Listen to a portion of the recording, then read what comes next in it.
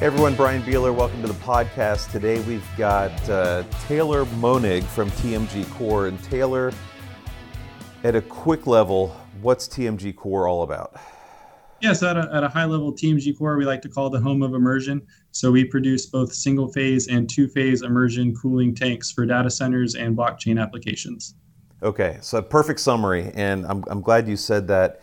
We ran into you guys at Dell Tech World a couple weeks back out in Vegas. You had I would describe it as an aggressive booth setup.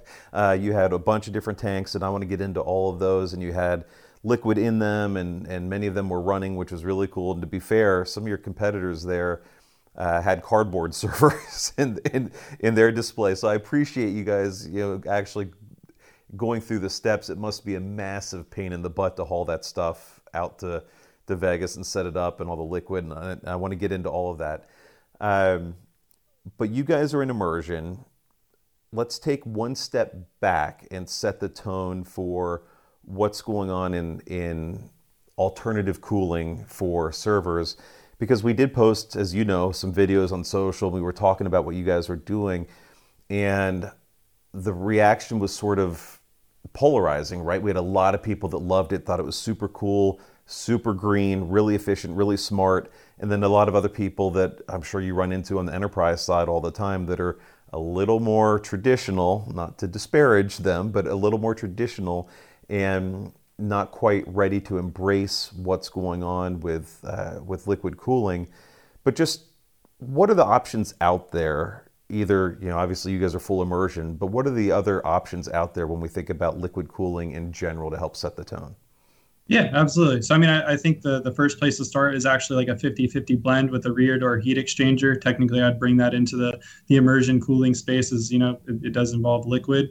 Moving from there, you have liquid on chip, which is where you're going to run either water or a Novec type based fluid directly to the chip. And that's liquid on chip. Then you move into open bath immersion, where you have both single phase, which is mostly synthetic oils that are used in today's marketplace, and then you have two phase fluids, which is fluorinated, hydrocarbons such as 3M's FC72 or Solvay's HT55. So you'd start at rear door heat exchanger and work your way all the way up to two phase immersion cooling, which, in my opinion, is technically the newest and most advanced form of cooling for the data center. Okay, yeah, I think you're right, and I had actually. I've seen the liquid cooling doors a couple times, but that one had even escaped me. I went straight to closed loop, on the either in a system to do GPUs most likely, or with a CDU that runs either at rack or multi-rack scale to move some liquid around.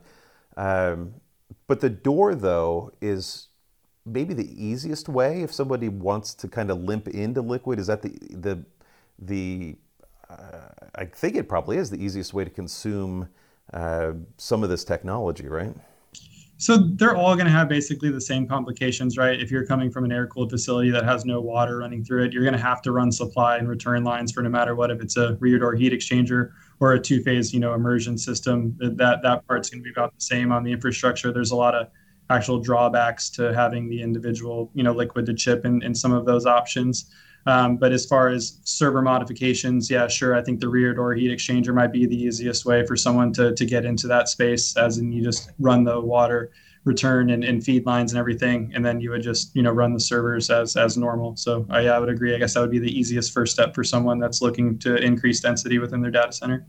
Okay, and then when you're talking about liquid on chip, probably the easiest way to visualize that is PC gamers, right, that are throwing liquid cooling onto their CPU, and in some cases their GPU in a little closed loop system within the box, right? I mean, is there another way to help people kind of conceptualize what that means?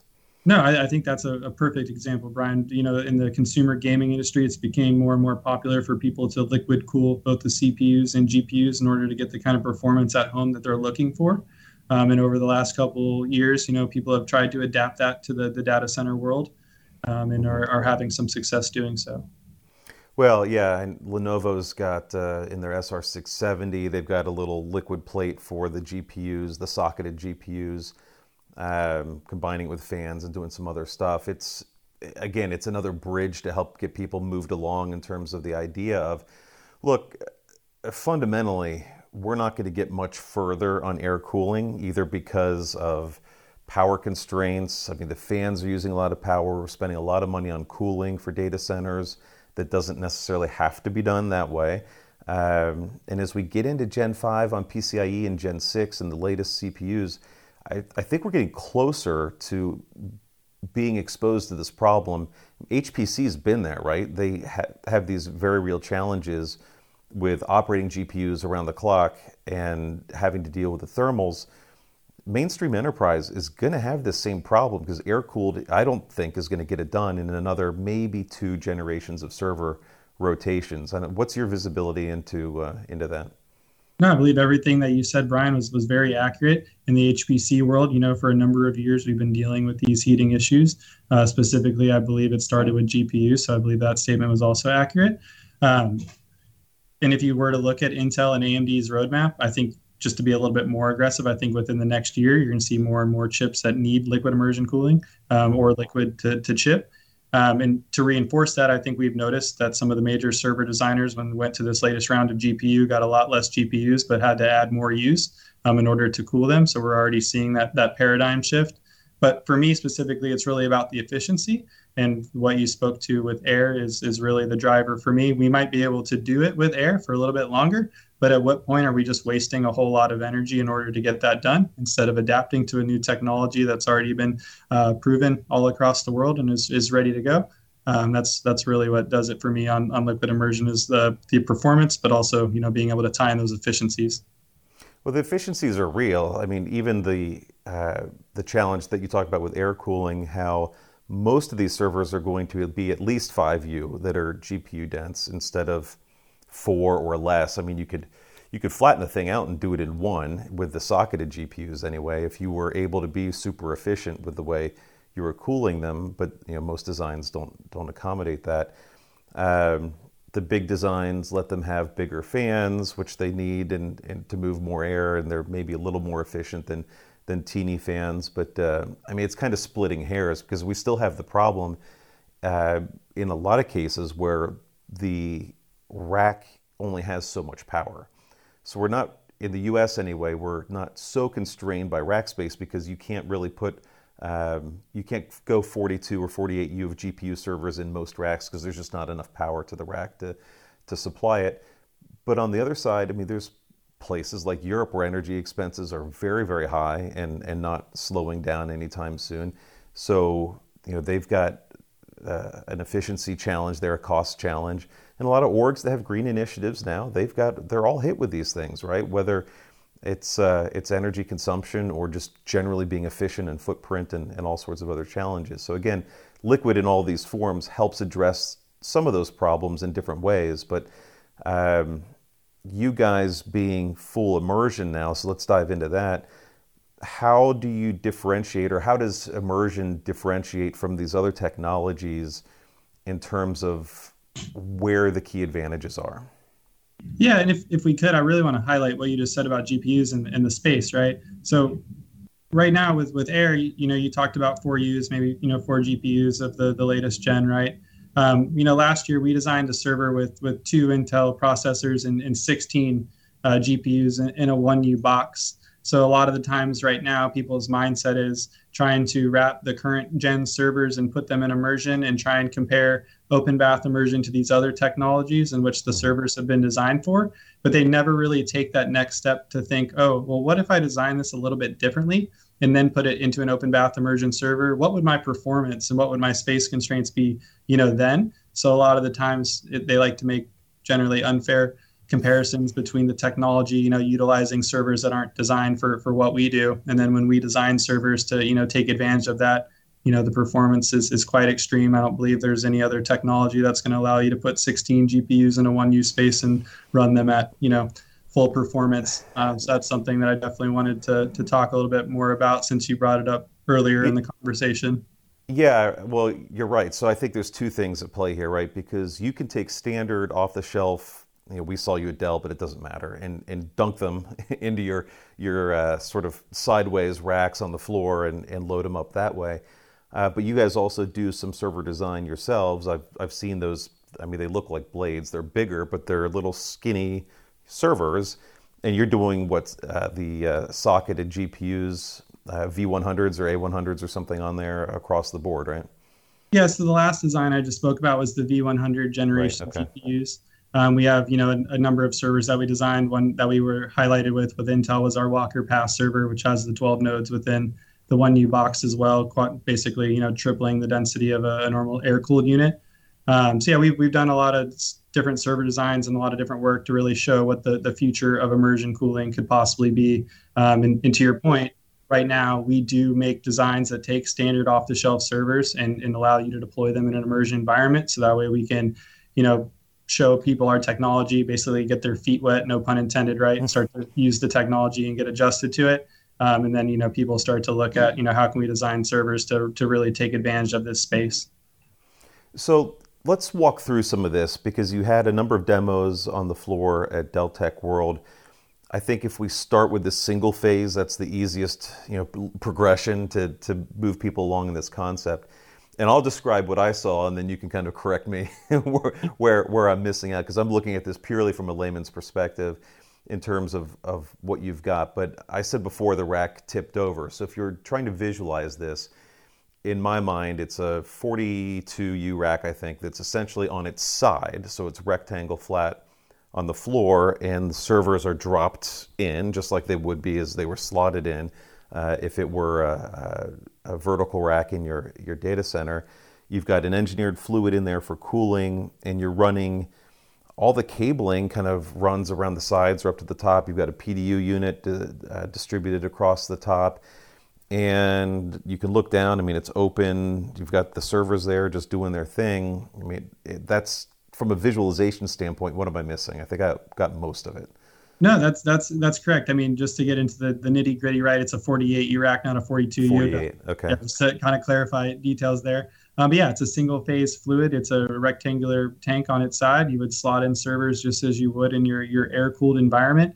The difference being every single one of those, we remove all of the fans and change the BIOS, so you're not wasting energy on fan cooling per server, which really helps. And we're basically at a really layman's level, pumping cold or, in this case, technically warm oil into the bottom, letting the oil rise through the machines, carrying the heat with it. That oil runs over a waterfall into a weir system, and we pump it back through. It's a lot more technical on how we spread all the oil and keep everything even within the bath. But just to keep things simple, that's generally how it works. Cold in, hot off the top, and we just keep that rotating. So tell me about thermal expenditure then, because obviously the servers are still making heat even in this engineered fluid bath that they're in. Where does the heat go? Yeah, absolutely. So we're carrying that heat off the top of the tank out of that weir system. We're pumping that through a plate heat exchanger, which is on the backside of the unit.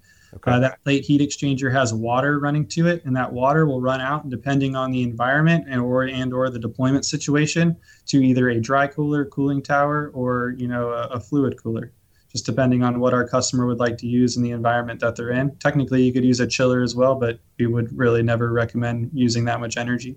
Mm-hmm. So in the case that you're talking about, is there an opportunity for your customers to repatriate that heat and do something else with it? I mean, we hear these stories about the closed loop solutions at HPC data centers where they're at a university and they heat their pool with the energy from the data center. Can you do similar sorts of things with these types of systems? Yeah, absolutely. What you're getting is hot water out of the exit side, and whatever you would like to do with that water is up to the customer. As long as you bring me water back in within our spec point, we're completely okay with that. So yeah, it's a good way to reuse that energy and also tell that green story. Right. So heat the pool, maybe run a car wash out of the back of the data center or something, right? Some people use it for everything from growing plants to heat and pools. Just depends on what their business situation is. Okay. So we load the servers in, we've pulled the fans because we don't need them. What about power supplies? They've got little fans on them. What do you do? Is there anything to be gained there by doing something different with the power supply? Yeah, we disable those fans as well. From okay. My opinion, every single one of those fans is a failure point. So not only are we saving you energy, but we're also making sure your server stays online. And what do you know? Because you guys would know on fan power consumption Intel put out some data a couple weeks ago. They said it was about 4%. I think that's low. I think the fan electrical contribution is higher. We've seen some numbers where this next gen Sapphire and Gen 4 from AMD, it might even be closer to double digits in terms of impact on the electric used in the data center. Do you have any stats or even just some tangential numbers on that? No, you're spot on. Anywhere from about 10 to 4% of the power, depending on the device, and also depending on the environment in which it's ran in, right? So if it's in a warmer data center, it's obviously going to have to pull those fans harder and have a higher utilization percentage. Depending on if it's in a cooler data center, it would be lower. But I think it's accurate to say within 10 to 4% of each server unit is typically fan power draw. Okay. So we get rid of those, so a lot of efficiency, modify the BIOS so that we're not overspending on other performance modes or whatever in the system, which makes sense. Anything else, or are you the lids stay on? I mean, is there anything else, other physical modifications that have to happen? No, in single phase, we actually reuse the air-cooled heatsink in almost every single application that is different in two-phase, so we can cover that. But generally, just removing the fans, changing the BIOS. We have some customers that take the lid off. We have some customers that leave the lid on, just depending on what server, what brand, all those types of different variables. That's generally it, Brian. It's not a lot to take a server from air cooled to immersion ready. No, the vendors probably will they sell you a server without fans? I mean, do they have that modality in their ordering system?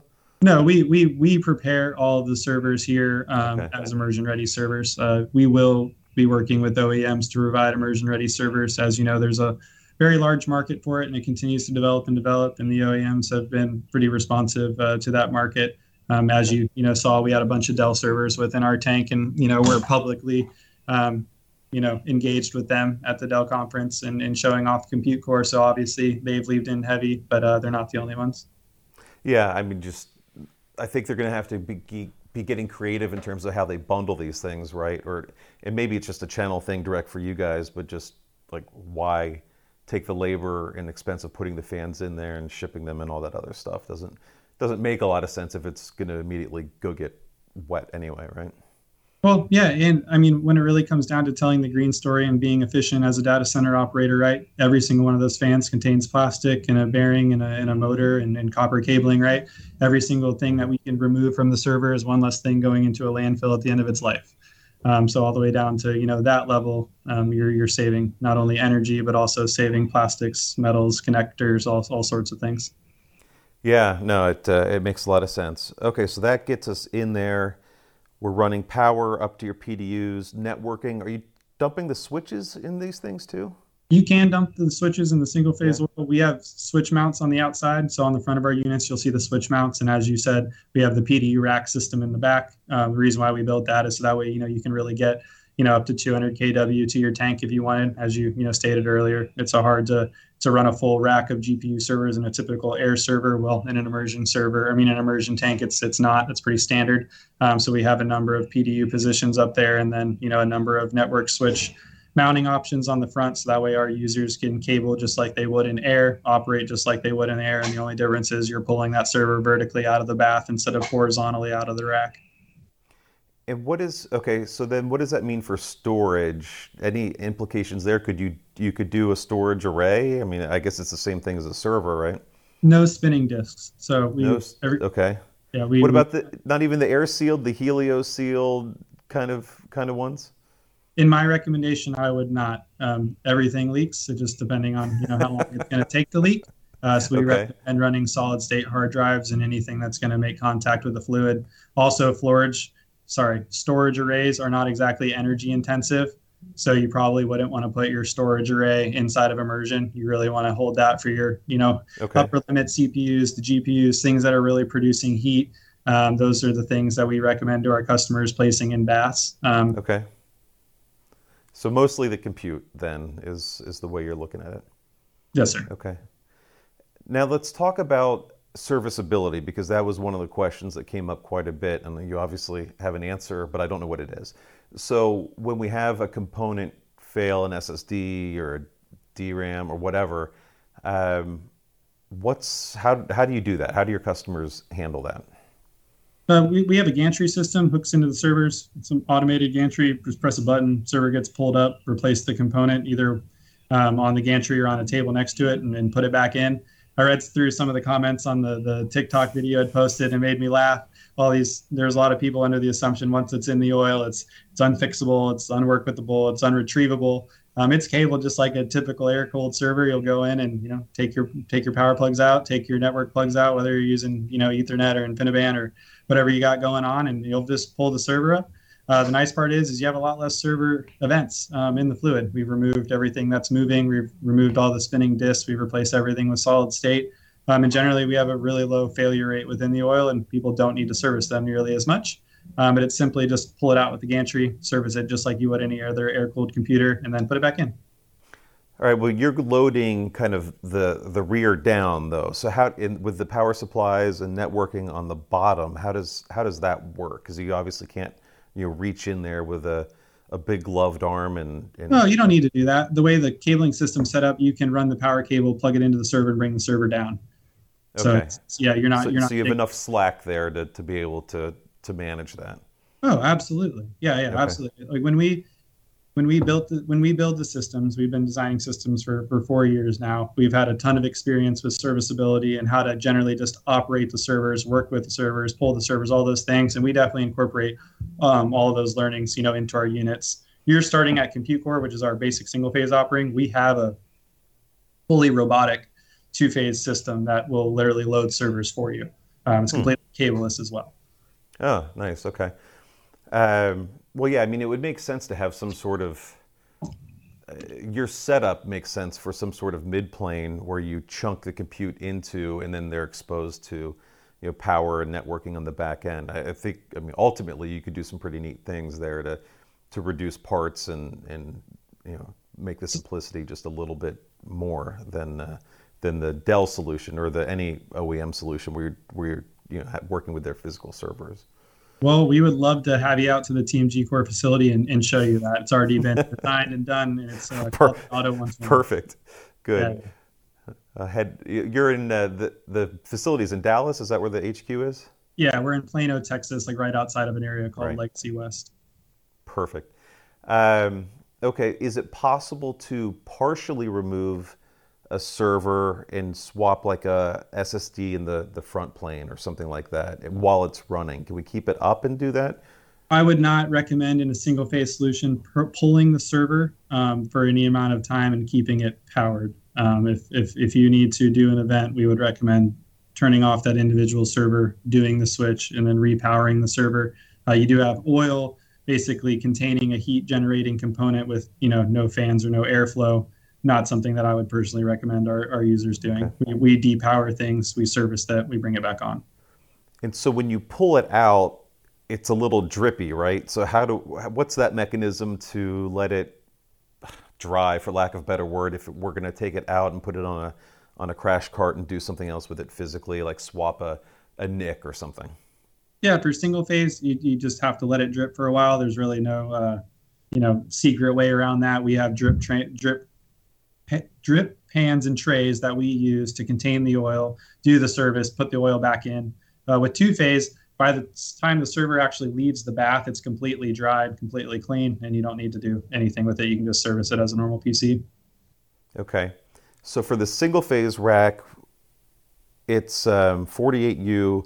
It's on its side, so it must take up, 2.5 rack footprints? Is it because you lose some space there, right? It's about 2 racks. Okay. But you can mitigate that by being more efficient with what you put in the liquid, I would assume your argument would be then, right? Yeah. I mean, you can obviously put up to 200 kW, within that constraint. So that'd be equal to having 2 100 kW racks, which technically, I've never seen before in air. Okay. So who's doing this now? What types of customers? Obviously, HPC has been doing stuff like this for a while. We always see liquid solutions at Supercompute. In fact, last year in St. Louis, I think at least a quarter, maybe a third of the booths were dedicated to couplers and connectors and tubes and fluids. I mean, it's more than I've ever seen. So definitely happening there. What else does this world look like then? Yeah, so I mean, for immersion cooling, the largest market in the world is obviously cryptocurrency mining. You see them pulling down by the gigawatt, their power load. So it's hard for anyone to battle with that type of market size. Followed by that is obviously HPC, which you spoke to earlier.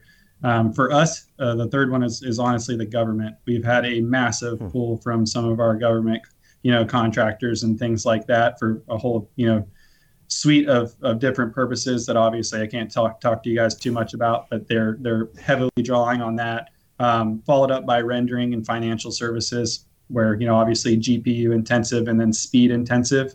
Also partnered with space constraints. Typically are about our top 5 business sectors, from blockchain down. So people that are either needing to do a whole lot with a whole little bit of space, or someone that needs to do something extremely, quickly. Those are the people that are really, drawn to us. And then obviously anyone that's using a, CPU or GPU over 300 watts typically starts to look at immersion cooling and seeing the benefits of the full bath immersion and all of that. So generally where our customers are at right now.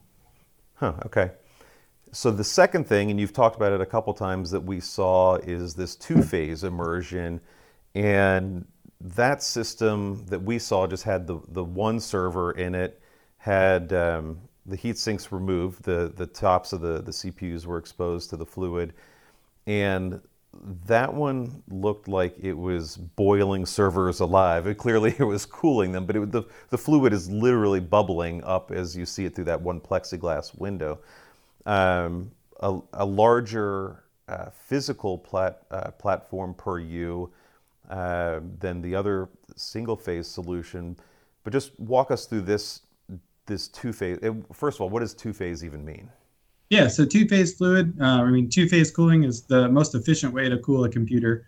Generally, it takes a liquid form. It makes contact with a heat-generating component, turns itself into a vapor. That vapor is going to rise through the fluid, carrying the heat up to a condensing coil, which will have water running through. That cool water will pull the heat from the vapor. The vapor will turn itself back into fluid and drop down back into the tank. The reason why I say it's the most efficient is we're literally letting nature and gravity run its course. We don't have to pump this fluid or anything like that. It's generally cooling itself, but the only thing all that bubbling action is just the natural cycle of its heating and cooling then. Yes, sir. Yeah, we're generally taking heat off the chip using the bubbling, which is why it's so efficient, and carrying it up in that vapor form and then condensing it. So it's a fantastic way to cool computers, and it's extremely clean and extremely stable. What's the difference in that fluid versus the oil in the single phase? Yeah, single phase oil is a synthetic oil, just run of the mill synthetic oil. The 2-phase fluids are fluorinated hydrocarbons. It's a completely different blend of engineered fluid. They couldn't be any more different if they tried. Single phase fluid, like you said earlier, it drips, it comes out dirty, those types of things. On the 2-phase side, when you pull it out, it's completely bone dry, completely clean, like cleaner than when it left the factory, because these fluids are generally solvents, so they're helping clean pretty much the whole entire time the servers in the bath. It is a newer technology. It hasn't been around as long as single phase, but it absolutely has some massive performance benefits. And as we get into these upper echelons, 500, 600, 700, 800 watt CPUs, GPUs, things like that, it is my opinion 2-phase cooling will absolutely take off and become the predominant, force within liquid immersion cooling for the industry. I neglected to ask you, in the single phase 48U rack, how many gallons of fluid is that? That's about a 400-gallon tank. And fully loaded, what does that weigh? Because the oil is heavier than water, I assume, isn't it? Yeah, so that unit will weigh about 4,000 pounds fully deployed, depending. There's a pretty big variance of what servers people are going to put in there, but sure. I think for this, 4,000 pounds would be a safe answer for people to start investigating. Okay, and do you have to replace the oil? Does some of it evaporate or burn off, or no? So as long as you don't spill it or have a leak of some sort, which I'm sure is a rarity, but... Yeah, no, it does not boil off. It does not evaporate, completely contained within the unit. And same with the 2-phase, you don't have to refill once you've got your level set on that thing? As long as the system is properly designed, you will not have to refill the system. I mean, I'm sure a lot of the people listening to this, a lot of the users have heard about two-phase cooling and some of the evaporation issues that companies have had in the past. It's a very common thing. We told ourselves as a technology and immersion company, but I really like to clarify we're a sealing company. We're extremely good at sealing vapors and things. We have a number of patents on how we deal with the vapor when it expands and contracts and, all those things. So as long as the system's designed well, you won't have to top it off, but the two-phase fluid absolutely does evaporate. And if it's not contained properly, it will drift off into the atmosphere. And what's the cost delta between the oil and the two-phase? I assume the two-phase is much more expensive, but how does that factor into the overall cost of ownership of these systems? Yeah, the two-phase fluid is about 10x the cost of a single-phase fluid, but you get increased efficiencies on the two-phase when it comes to your PUE and overall operating system of your whole entire data center, and that's the payback period, kind of delta there, and how people make their money back on two-phase. As the two-phase business expands, we are already seeing a number of new players come in to make two-phase fluids, which will drive those prices down, over time. And who does that, like a 3M or somebody, any of these chemical engineering guys? So publicly right now, 3M and Solvay are both producing two-phase fluids, and you can find them online. We're working with a number of other providers, behind the scenes that will soon make public announcements around their two-phase and single-phase offerings. And can you mix them? Or I mean, I guess you don't have to replace them much, but if you dropped in a gallon of someone else's, does that work or not? Would it work? Sure. Would I recommend doing it? Absolutely not. Okay. One thing that when you operate the two-phase systems, that we operate them in a very clean, a very controlled manner. Some of the fluids have to have a real high level of filtration. So no, I would never recommend mixing either single-phase or two-phase fluids in any sort of way. Those things should be isolated, and systems should be ran on one type of fluid or another. Okay. So the two-phase that we saw, describe that box. It's smaller in terms of its RACU footprint than your single-phase, but it was the edge box, I think, that we were looking at. So talk through, like, structurally what you have there. Yeah, so I believe what you saw was an EdgeBox 30. So it has 8 rack units, dissipates about 30 kW worth of heat. It's fluid agnostic across a number of different two-phase fluid providers. So if you wanted to put a 3M fluid or a Solvay fluid in there, it'll take generally all of those. They all have different boiling points, which is where people start to make the choices. Where do they want their systems to operate in with temperature range? So it's an 8 rack unit system, dissipates 30 kW of heat. It's built for edge solutions and for labs and for people to get, like I said earlier, their feet wet with immersion cooling and start to work with their server providers on making them immersion ready and starting to understand that. But you basically have a tank body in which you put all the servers in.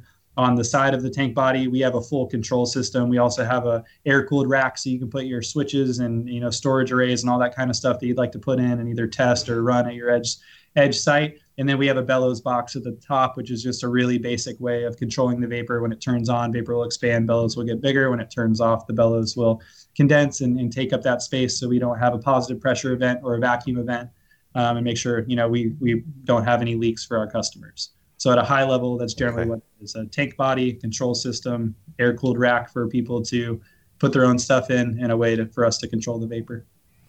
So how does the heat dissipation work in that system versus the single phase? Same exact way. So instead of it being a plate heat exchanger, it's a condensing coil. And I'm running water to that condensing coil, and then running water back out to a cooling tower or dry cooler, depending on the environment that we're in. So when you're doing demos, like in an expo hall, you don't have access to everything you need, do you, to be able to run those things? Or how does that work? Yeah, over time, normally we have gotten access to most of those things. People are pretty reasonable about giving us power and water. The unit that you saw, the team probably adapted a dry cooler to, and we were running a dry cooler in that facility, actually inside of the unit. I wasn't at Dell World, unfortunately, so I'm kind of visualizing what you saw there. So when we think about what orgs have to do to bring this into their data center, if you're going in a new opportunity, they haven't done liquid, what's the lift to be able to support either one of these solutions for someone that wants to try it? I mean, for us, it's not a lot. We have a full MEP team on staff. So not only do we engineer the immersion systems ourselves, but we'll help you design the data center. So currently, right now, we have a number of full suite builds that we're doing for clients where we not only provide the tanks, firmware, software, all that kind of stuff, but we actually construct the building, get the cooling towers, transformers, all of that, and build full sites. So from our perspective, it's really not a heavy lift. We handle a lot of that lift for them. If not, it's just, engaging with an MEP contractor that they feel comfortable with, that we can share our spec sheets with, and, they go to design. But you got to remember, data centers are really one of the last things in the world that are air cooled, for large scale infrastructure. So it's really not abnormal when you go to someone who, develops infrastructure to say, hey, can we cool this with water? It's a, totally normal thing. What's the scale at which point that effort pays back? I mean, it's got to be more than one rack, right? We haven't had a client, deploy one rack or one rack. I've got people building everywhere from 500 kW to we've got a customer with a site so large I can't, say it here because people would know who it is. It ranges all over the place. As these chips, like as you talked about earlier, as these chips just gradually move to get hotter, we just see more and more interest from generally, everywhere, from people wanting to deploy a rack to the people wanting to deploy megawatts and megawatts. As these chips keep getting hotter, we keep finding new and newer, things that need solutions. I think it'd be hard to argue that the SMB or even small enterprise needs this yet, but there may be a day. Do you see a vision for the technology to become smaller or easier to operationalize for smaller customers that may not have the data center investment that you're talking about with some of your current larger customers? Yeah, absolutely. I mean, once the servers are redesigned to be immersion ready, I can't even imagine how much smaller and how much more efficient we'll be able to make these systems. And then it would be generally an absolute no-brainer for anybody to do air cooling any longer.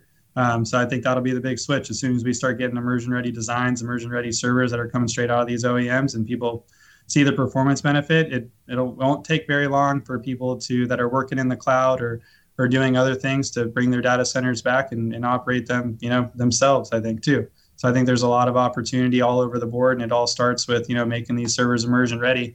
I mean, the results and the data that we're getting from our systems having to convert air-cooled servers over is outstanding, and it'll just continue to get better as the servers become more appropriate for the immersion. Well, how can the OEMs do that? What's left on the table after they take out fans and optimize firmware? What else is left for them to do to be more immersion friendly? The big thing is relaying out the board. So right now on a server, generally being super conservative, it's about 70% air, right? So removing that 70% of dead space would be a great start, because that's 70% less fluid that I've got to, use to fill up that space, on a really layman's term for people to think about it. And then, right now, the way that servers are designed are, here's the front of the box, and we're going to put something here, and we need to make sure the air flows over it, right? Well, with immersion, we don't need any of that. And the server designers can go back and put the chips where they're, most effective. You can double stack boards. You can build double-sided boards. You can do a whole lot of stuff to really shrink the footprint, put a whole lot of performance in a really small package, and keep things cooler than they are in air. Well, you guys, this model is so ripe for the whole disaggregated movement that we're in now, too, with, a lot of people are doing it, fungible liquid. I mean, there's all sorts of people trying to take compute, DRAM in some cases, GPU resources and storage, and just put them in little pods, right? And then via software configure, how much of each one of those things you want. As I listened to you describe this sort of, liquid-cooled future, immersion-cooled future where it doesn't have to be a rectangle box that's a meter deep or whatever. It could be anything. And it really helps these guys that are looking at next-gen infrastructures. I mean, that would give them a lot of creative space to play with, I think.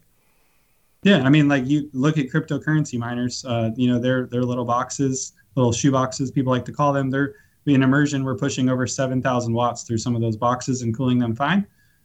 So looking at form factors that are that size with, that much heat dissipation can really, in my opinion, change the way that we build computers and look at computers. Right now, everyone looks at computers as generally a shelf, right? It's a pizza box put into a rack, and we haven't really stepped away from that. I think there's a lot of creativity that will come about once liquid immersion's more widely understood and more people are working on it.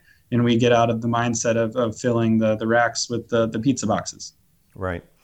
So back to the two-phase that we saw, the edge box that was 8 RACU deep. Do you have, I assume you do, larger deployment options for two-phase?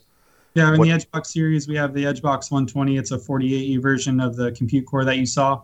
And we have our Auto 120 unit, which is a fully robotic, the doors open up automatically. We have a robotic arm that can go in and retrieve the servers and swap them out. So yeah, we have both sets of options, the more manual edge boxes and the fully automated autos. I think we need to see that. I want to see how that works because that sounds really cool. So with most data centers having height available to them, is there an opportunity for you to stack these systems at any point to take advantage of the vertical space? Yeah, you could absolutely stack them, but a lot of the time what customers find out is by having to put in forklift aisles and things to actually navigate to get the tanks in and out and run their site in a reasonable manner. That idea, it doesn't always double up. And a lot of the times when people lay out our tanks within their facilities, we can use way more power than they could ever get to us within the space, and they don't really need to double stack. Okay. So that's really what we've ran into. Can you double stack them? Absolutely. Do you need to? Highly doubt it. Okay. And what are the dynamics like? I talked before about the expense of power in Europe. Are you seeing geographical pockets? We talked about markets, but geographical pockets where this is more widely accepted and deployed versus others? Yeah, luckily for us, the number one place of deployment and the number one draw is right here in Texas. Dallas is the number one, or Texas not the state? Dallas, but Texas as a state. Why? Well, due to exactly what you said, the mining industry, right, was shut down in China, and a lot of them are coming to Texas because of the cheap power and the unique nature of the Texas power grid. And there's gigawatts and gigawatts of power going out in West Texas right now. Huh, that's interesting. So the answer to the inefficiencies in power consumption of mining done with a more efficient power grid and also a cooling scenario that's efficient, then the cost metrics change on the effectiveness of mining then, I suppose, huh? Well, yeah, trying to run your miners out in West Texas and regular standard air cooling, or even with that, adiabatic walls or whatnot, in the middle of the summer doesn't really turn out too well for them, along with all the dust and everything like that. So their hands getting forced over to immersion cooling, which is fantastic for us. So we are seeing a really large draw of single phase out here in Texas.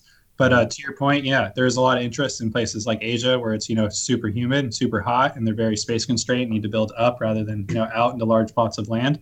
And then the other one is just really inhospitable climates is, I guess, what I would call it. Generally all around the world, working with our government partners, they tend to call us when something is not acceptable for air cooling, or they can't come up with a solution to make that work. You probably can't talk about it much, but with government clients, one of the first things I think of are military applications, things like submarines or whatever, where they have tight spaces, limited capabilities. Some of these oil rigs and others where they just may not have the same access to power. I guess the submarine's got a reactor; it can do whatever it wants. But you still have some challenges there. I bet you find some pretty interesting use cases that perhaps you guys didn't even expect. Oh, absolutely. Like you said, I can't really go into too much detail there, but if you go on our YouTube, you can definitely see some very unique public experiences that the military has put us in that we were allowed to film and share with our EdgeBox and our Black Pearl, which is our mobile supercomputer unit that is basically a truck with a supercomputer in the back of it.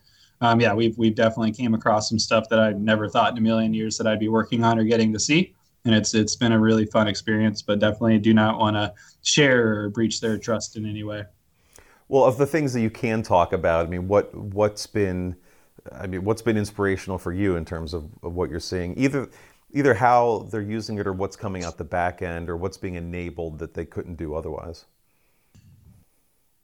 I mean, I think the biggest thing for me is hearing feedbacks from the operators using the devices out in the field and getting to hear the feedback from them of the opportunities, to your point, that it allows them to do that they previously can't do. Can't really share what those opportunities are, but hearing from, in the field operators that they're using our technology and it's helping them do something that they previously couldn't do before is pretty much, the best thing that you could possibly hear. We have roughly, I think it's a little over 30% of our current employee force is ex-military. So we obviously have a whole, we really want to, do well there, supporting the troops, both, the employees that we have here and the troops out in the field that are using our technology. So what's the starting engagement point look like for someone that wants to explore this with you in terms of finding out if full immersion is right for them? How do people get started and kind of self-qualify or come into your office? I assume you've got those things on display in Texas. What does it look like though? I mean, I got to give a lot of credit to our customers. I mean, we don't really have to do an overwhelming amount of teaching, right? They come to us because they know they have a problem. They know that there's companies out there that have a solution. And most of the time, it's honestly them comparing us to other customers. I mean, other, immersion deployment companies and things like that. Yeah, we've been really blessed to have some extremely intelligent customers that know exactly what they want, how to do it. And they've been very open to our expertise in immersion cooling and giving them some guidance on how to do it a little bit differently maybe than they thought. So most of the time it's a collaborative process between us and the customer that does that. We have a lot of people coming to us with a problem rather than us having to go out looking for problems. So you'll show up at some of these events like Dell Tech World, supercomputing type events and other things. And I said at the beginning, it must be absolutely miserable to move these things around. I know you're not the logistics guy, but just 400 gallons of fluid and the rack. I mean, just to get this stuff out there has got to be a task that you guys have gotten pretty good at sorting out how to do this in terms of these deployments too, huh? Yeah, no, our deployment team is excellent. It's ran by a guy named Tim Tomlin, another ex-military guy.